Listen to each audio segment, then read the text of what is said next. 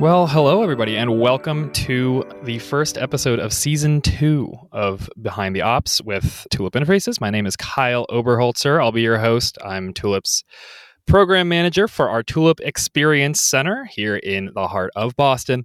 Today, we have two lovely friends joining us from Sequence Quality and Compliance Solutions. We have Samir Patel and Justin Cook. Hey there. How's it going? Hey, Justin here. Hello, everyone. So when we've worked with Sequence, we've done a lot of really interesting things, and we've seen you guys do even more interesting things about your solutions that you're making in the life sciences manufacturing space. And I want to get to that in a little bit, but first, I really just want to learn more about yourselves. Justin, maybe you can start. Tell me a little bit more about yourself and how you got into this role and this career. Sure, Kyle. Thanks. So again, my name is Justin Cook. I came into the pharma industry, I guess, 2007. And entered that space doing very much of what I didn't understand at the time. I came in working with some process control systems. I was writing final reports, etc.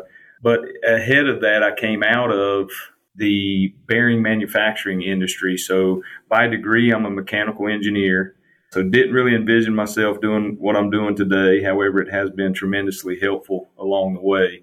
But I started out doing some different bearing design, applying different failure analysis, et cetera, to customer failures for bearings, et cetera. And then I got a call one day to come into the pharmaceutical industry. And, it was doing some different things with process control, as I mentioned. And that interested me from some things I had done in my collegiate career. And I decided, I want to pursue something in, automation and something along those lines. So that's kind of really what brought me into the life sciences industry. And since then, I've had different roles that have afforded me the opportunity to lead large projects. So I've served as an individual contributor where I've done different things through commissioning of equipment systems, commissioning of automation systems. I've worked heavily with configuration of automation, integration of automation systems, et cetera. And then ultimately, I've done various project management efforts on multi-million-dollar projects, et cetera. I've served in engineering management roles where I've done some of the people management side. And then, of course, the project management's more the deliverable management where we're helping clients achieve their end goals. And we're certainly applying different project management principles to try to help them get there efficiently and meeting budget, et cetera. So that brings me to today where, still trying to support that initiative of working with our clients on achieving their project goals and getting them across the finish line faster. So what we refer to as speed to market, trying to get them from a developed drug to a manufactured drug as quickly as possible. That's really cool. It's really interesting how you came there from mechanical engineering. I'm a mechanical engineer myself, and obviously, I'm not doing that anymore. I've moved more into manufacturing and demo and showroom stuff, but it's funny how those things kind of fork away. What do you think carried over that sounds kind of similar, though? When you're working in this life sciences space, what do you see that reminds you of stuff that you did when you're working with bearings and when you're working as more of a mechanical engineer? No, I think even going back to some of the theory that was poured into me in college, I think the nice thing, I guess I would argue about mechanical engineering is just the broad diversity that you get right. across different topics, right? So you're getting some exposure to computer programming, you get some exposure to the electrical distribution side of things, you get exposure to fluid dynamics and pipe flow, and certainly when I went into bearings, I think that the thing that parallels there is just the general manufacturing struggles that you have. I mean, there's certainly a sequence of trying to take a raw material and manipulate it to achieve a final product. And so you're seeing the same struggles that clients are facing with trying to do things more efficiently, trying to reduce human error, trying to reduce equipment downtime, et cetera. So, there's a lot of that overlaps my experience in bearing manufacturing to pharma now, where you're dealing with very similar things of taking a raw material and trying to manipulate it to achieve your end goals. Interesting. That's really, really cool. Thank you. And Samir, tell us about yourself. Yes, my name's Samir Patel. I kind of fell into the life science industry when I graduated from East Carolina here in North Carolina. All the computer jobs were pretty much tanking, and I applied to anything with the word computer, and I ended up falling into computer systems validation. And the lucky thing was I didn't really enjoy coding that much, but I really enjoyed the troubleshooting and finding out why things are going wrong and helping fix those problems. So luckily enough, that's a lot of what computer systems validation was, although there was a lot more documentation that I would have ever imagined doing. So that was where I ended up, and having the background of computer science really did help a lot. Learning the software development lifecycle really helps even till today in figuring out, why there's a method to the madness of getting a system out and usable without as many errors as you would hope for. So that's kind of where I started. So I'm curious, since you've been working at Sequence on, a number of different projects, is there anything that you find that you were surprised to be encountering? Anything that you found that I didn't think that I would have to do this in my role, or I didn't think that I'd have to tackle this kind of problem? Right now, we work with some of the top manufacturers in the world. Pfizer's, Biogen, GSK, you name it, Moderna. And sometimes we are working at facilities that are up for awards like Facility of the Year. But then when you go into some of these places, they'll have shiny videos of, everything working optimally. And then when you start digging down into what's happening, paper starts coming about everywhere. Right. You're realizing that there's a lot more paper processes than you would have thought for being in a facility that's, almost about to win these big awards. So the whole paper process side of things is always a big surprise, especially when it's a newer facility. And what do you think, Justin? Yeah, no, I think maybe when I first got in, I would argue maybe the paper was a surprise to me, but maybe not so much from a production and manufacturing standpoint, but just how much paperwork that I was having to do coming from bearing manufacturing. I certainly didn't have the paperwork that required so much of the dotting the I's and crossing the T's. And certainly since then, I've understood the importance of the documentation and making sure that we're keeping product quality and patient safety paramount throughout everything that we do, and the data integrity and how important that is. But it's interesting that Samir brings that up, that, what's surprising and has been surprising to me a little bit, especially coming from the mechanical engineering background, is just how much I'm seeing currently, maybe more so just over even the last couple of years, where there's a big transition, a big push to try to get away from that particular exorbitant amount of paper that's being used throughout production. Because I would agree, you see these facilities that seem to have a lot of technology, but I feel like my experience in pharma compared to other industries is that pharma certainly lags behind a little bit with the technology that's being incorporated, and, how much there's a willingness to, offset the testing concerns and some other things that may present hurdles that I think have held life sciences back from really taking advantage of a lot of the technological advancements that we see out there with bringing on computerized systems and replacing the paperwork. So I think what's surprising me currently and over the last couple of years is how I think we're starting to see a little bit of a tip in that scale a little bit, to where I think clients are starting to open up a little bit and seeing the challenges of keeping the paperwork and how much human error is, involved in keeping the paperwork, and where we're seeing that transition to a lot of the computer-driven processes, et cetera. And that's exciting for me, but also surprising. Again, coming from mechanical engineering, I didn't see myself working so heavily with automated systems and computer systems, but I'm certainly one to self-proclaim geek status. So I appreciate the move toward computerized stuff. So yeah, that's interesting. Because you got to imagine all these sites, have mountains on mountains of records and files and paper records going back, decades on decades. So if somebody even says, hi, I want to tomorrow or whatever, get rid of all my paper and then just start doing everything in a computer system or doing everything in the cloud or what have you, how do you even start to tackle that kind of thing? Because that feels like a super mountainous amount of backlog that you really have to work through before you can even set up anything new. Yeah, I think a lot of that is, goes back to lean manufacturing and lean processes and figuring out the process in general and what steps can be moved and moved in a way that actually saves you time electronically. Because there are times where the paper actually makes a lot of sense, especially when you're talking about interconnectivity of systems and getting a piece of data from one system and then having to input it somewhere else. Can you efficiently move that into an electronic process? Then, it comes down to planning and picking the right systems to make sure that those systems can be interconnected and move data from one spot and be safe and secure at the same time.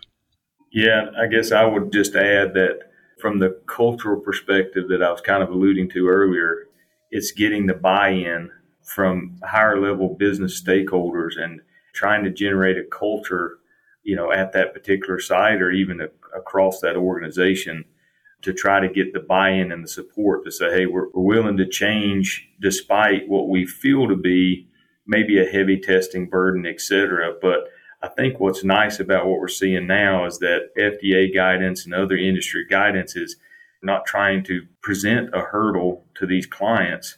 I think they're trying to encourage the innovation. And I think some of the more recent guidance is trying to put some fuel into this move into, embracing new technologies and innovation. And I think the FDA, et cetera, has recognized that some of the things that's been put out there has maybe dampened that move towards innovation and that kind of thing. And so I think it's a cultural shift that's got to happen. The challenges might be that there's been folks that have been in this industry for 20 plus years, and they're kind of having a struggle to navigate some of the new guidance and really being bought into the fact that, hey, maybe we could take a risk-based approach toward testing and implementation of these new systems so that it's not such a burden to try to embrace a new technological advancement, et cetera, for our process.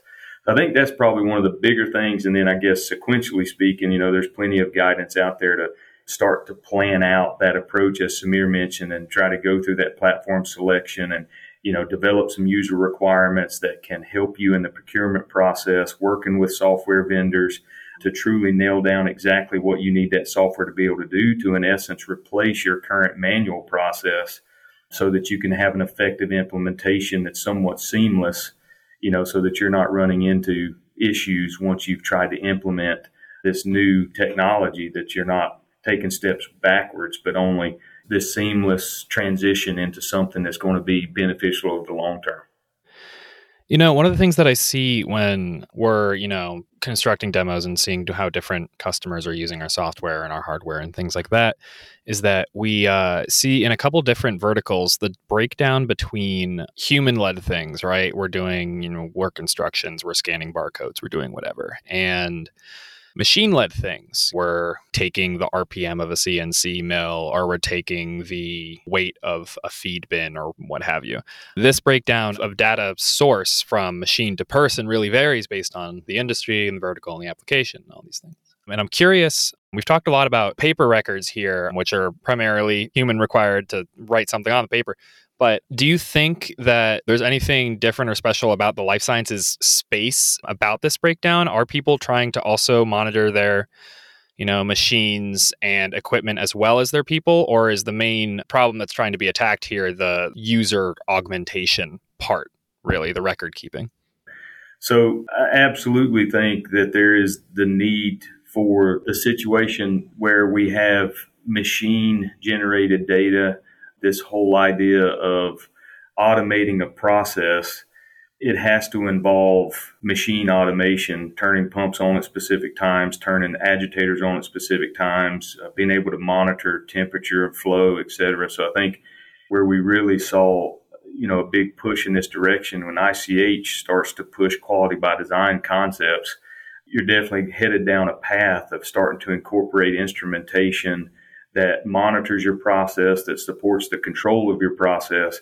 And so there is certainly data that's generated at the machine level that ultimately needs to find its way into a batch record. It needs to find its way into a data historian. It needs to supplement what you might otherwise be getting from a integrated scale into an MES platform or, an operator entry that's manually recorded into a batch record electronically, where they're inputting a weight of a certain raw material that they're adding or actions that they're taking through the work instructions, as you mentioned. And I honestly think, we look heavily at the International Society of Automation standard S95 with full enterprise implementations. And I think as we keep hearing the terminology Pharma 4.0, et cetera, this is where I see the lag in pharma, right? Because I think Pharma 4.0 is lagging behind Industry 4.0 because I think we're seeing other industries that are already headstrong into this digital transformation where they're already really leveraging MES platforms, et cetera, for more than just production control through, work instructions and trying to guide an operator to take particular actions, and maybe even more than just trying to interface with a process control system to gather machine data and, trying to maybe even manipulate the operational sequence, but that they're interfacing with the ERPs and truly integrating production control and acquiring quality data and really having this full enterprise. And then I think beyond that, probably even interfacing with raw material suppliers and really getting a gauge on, where they stand with raw material production and have they manipulated anything in their process that could impact quality of the product. So I think when we really think about Pharma 4.0 down the line, it's even going beyond the walls of that facility and starting to look at getting data from suppliers, et cetera. And I would argue maybe the data integrity part and the cybersecurity elements are likely challenges that will have to be overcome in pharma that maybe other industries have a little bit more flexibility to navigate through that a little more nimbly. And maybe that's why they're a little further along. But I certainly think, to your question, the machine interfacing is something we see very regularly. And even beyond that, I think it's got to expand. And I think we're seeing it expand even beyond that interface. Right. And then looking forward was an interesting point that you brought up as well. Seeing how these things change as, the Pharma 4.0 idea coalesces and progresses is going to be really interesting. One thing that I've noticed at Tulip, primarily as hardware, we make electronics, and Lord knows we've been certainly affected by the whole current situation regarding, supply chain delays and impacts and different logistics changes and things of that nature. So I'm curious, in this vision of, the future of pharma manufacturing, as it were, do you think that anything has changed or has been brought to light based on the current COVID scene? And in, a couple of years, do you think anything will have been different because of it? Yeah, I think a lot has changed. The speed to market, like Justin mentioned earlier, is something that we're hearing over and over and over. We were able to get our COVID vaccines out in record-breaking amount of time. Nothing's ever been released public in recent years that quickly, and with the safety and efficacy that it has worked. And I think a lot of that we could be thankful for technology and where it's going, and that the connectors that we're really getting to use and be more effective using are really coming into play. That's where all these disparate systems are able to talk to each other a little bit more than we've ever even imagined, especially thinking back from, starting our careers. Now that we're able to analyze what's happening in between these processes and see where the issues were, where things were going slow, as you mentioned, where a piece of equipment may be about to fail, and being able to predict some of these things and get ahead of the problems that may arise is big. And I think it's going to keep getting bigger, especially as we move forward with platforms like Tulip, where there's low code and no code kind of interfaces, and it allows you to build elaborate processes that used to take just hours and days, weeks, years even, to help your manufacturing line run. But now you can get these processes out and tested and implemented. I mean, it's kind of game changing. Right. Yeah. I'm going to be curious how, different industries adapt to it in a different way based on, the speeds that we've been talking about and the ways that progress needs to be made and can be made in these different spaces. But overall, this has been really, really interesting to talk to you guys. I guess I'd be curious if you guys have any advice or feedback or notes for aspiring manufacturing engineers, especially aspiring people who are interested in doing anything in the life sciences manufacturing space or even the manufacturing solutions space. I'm going to let Cook take this one. He is inspiring our new employees, which we're actually getting a lot of kids out of school nowadays who are just so advanced in the way they speak, the way they take in knowledge. Cook's been able to really inspire these people. He is actually the head of our training initiative at Sequence and a lot more than that. So, I've gotten to work with him and learned a lot from this guy. Man, I certainly appreciate that, Samir. It's one heck of an intro. Yeah. It was, and I certainly enjoyed working alongside Samir as well, and glad to be on this call with him. And I will say, he's exactly right that these folks are, I think it speaks to what some of the universities are doing. I think they're catching on as well to where life sciences is headed and the kind of process science. I mean, the unique thing that we're seeing now is with this gene therapy and move in that direction where we're seeing almost some cookie cutter process science type things getting implemented over and over, and certainly seeing a surge in contract manufacturing that's going on, et cetera. And, I think the universities are catching on to that, and they're certainly equipping and preparing their folks to be able to interface with what I would claim to be silo driven. We've all experienced that vertical. I think you mentioned before, we'd go to different client sites and they certainly had their verticals, departments, if you will, that were somewhat siloed, and people in the lab didn't know what the people in manufacturing were doing. People in manufacturing didn't really have an idea what IT,